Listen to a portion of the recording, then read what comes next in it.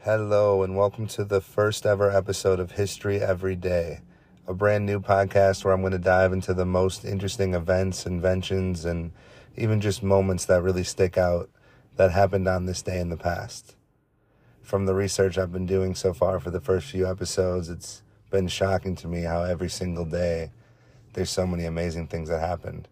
And this show is just a way to kind of highlight some of those things and to really promote learning something every day, even if it's just, a couple minutes. That's why I love podcasts. You can be driving, you can be exercising, but you could still be learning something at the same time. So that's a main goal of this show. Bear with me at first. I'm going to be experimenting with the show, different formats, the length of topics, the amount of topics. It's all just an experiment at first, but the knowledge is still going to be there for you to learn. And my production quality is going to be a little low at first as well. I'm just starting off recording on an iPhone. But believe it or not, I've been wanting to make this show for over a year now. And I still have the itch for it. It's still a show that I even want to listen to myself. So no more excuses. I'll get the fancy mic. I'll improve my editing abilities. But this is good enough for now. So here we are. Today's July 1st, the first episode of History Every Day.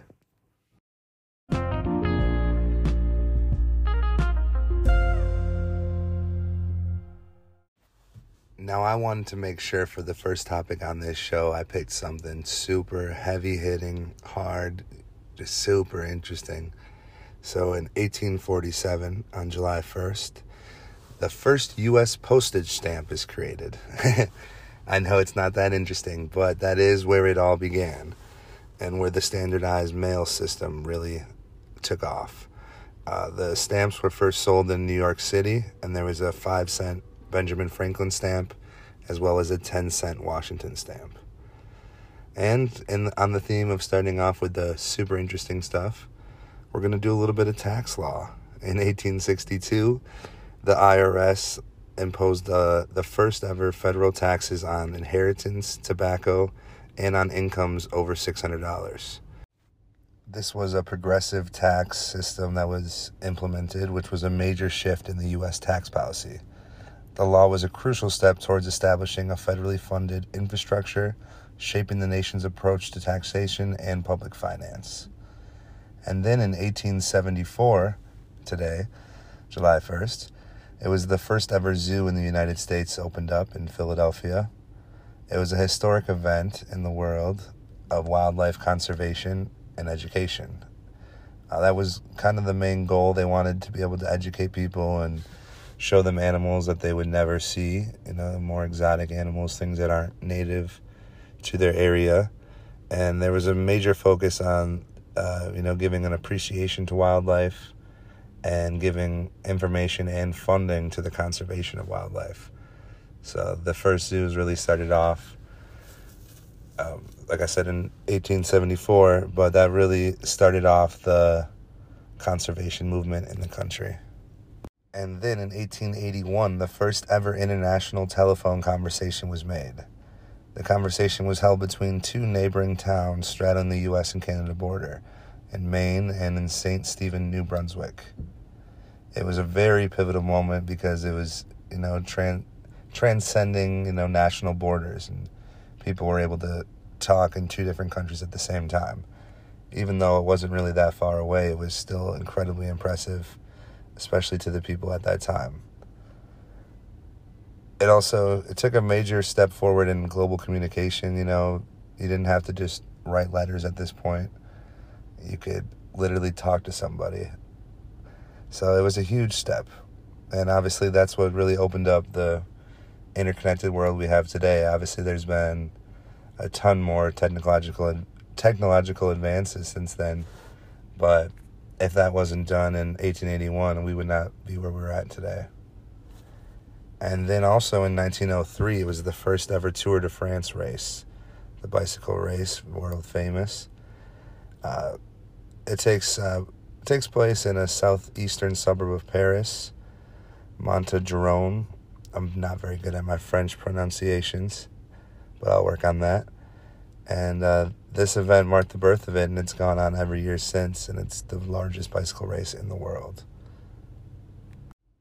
On July 1st, 1904, the third ever Summer Olympic Games, also known as the Modern Olympics, opened up in St. Louis, Missouri. And this was the first time the United States ever hosted the Olympics, and it was also the first time the Olympics ever took place outside of Europe. This event was also a part of the World's Fair, the Louisiana Purchase Exposition as well, and it celebrated the centennial of the Louisiana Purchase, so 100 years since it. The games themselves were kind of overshadowed by the fair, because the World Fair is as big as you could get at that time. But it was still a major step, showing America as, a superpower, able to host something as large as the Olympics. There was many different events in there, some we recognize today, some that aren't as common, like there was track and field, boxing, cycling, diving, soccer, golf, gymnastics. There was even lacrosse, tennis, water polo, but there was some unique things like tug of war, and there was also a competition of roquet, which was like an American variant of croquet, and it was the only time it was ever included in the Olympics.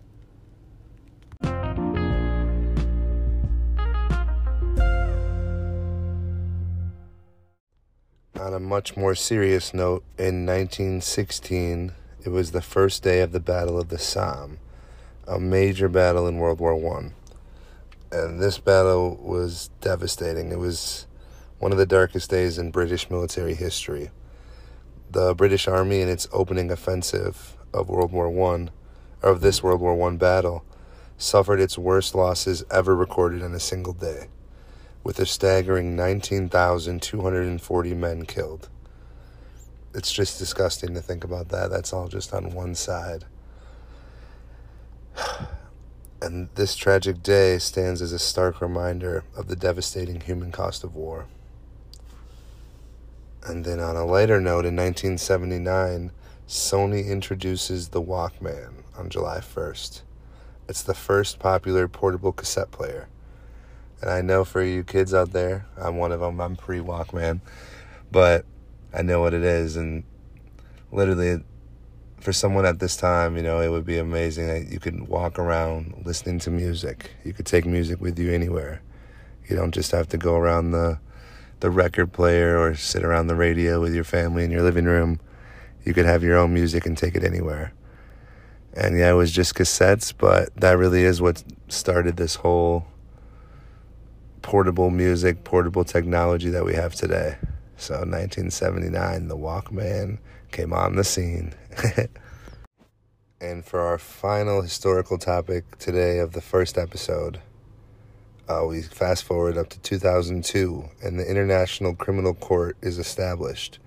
And that was established to prosecute individuals for genocide, crimes against humanity, war crimes, and the crime of aggression. It was a pivotal institution in international law and justice, and there was just nothing like that before. The ICC, the International Criminal Court, was established, and its primary mandate was to prosecute individuals for the gravest of crimes. Based in the Hague, which is in Netherlands, probably pronouncing that wrong as well, the ICC was born out of a collective international desire to end impunity for the perpetrators of these most heinous crimes and to ensure justice for the victims of the whole world. The ICC only intervenes when national jurisdictions are unable or unwilling to prosecute these heinous crimes. Its establishment marked a significant advance in international law and represented a crucial step towards ensuring accountability and upholding human rights globally. Ladies and gentlemen, that is the first episode of History Every Day. Thank you so much for checking out this podcast. We'll be back tomorrow for July 2nd. Thank you, folks, and just keep on learning. Have a good day.